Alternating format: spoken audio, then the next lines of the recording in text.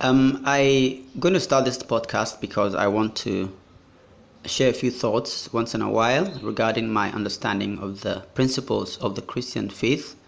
Some of them may appear controversial, and I do hope that people will be able to give feedback and think with me through the life that we've come to believe in. The Bible is a very big book, not because it has so many pages, but because it covers so many areas of our lives that we need to be absolutely certain that we believe what it says and are living by what it says. So I do hope that I'll get a reasonable following who will think through with me on what I would like to call word culture. Word culture.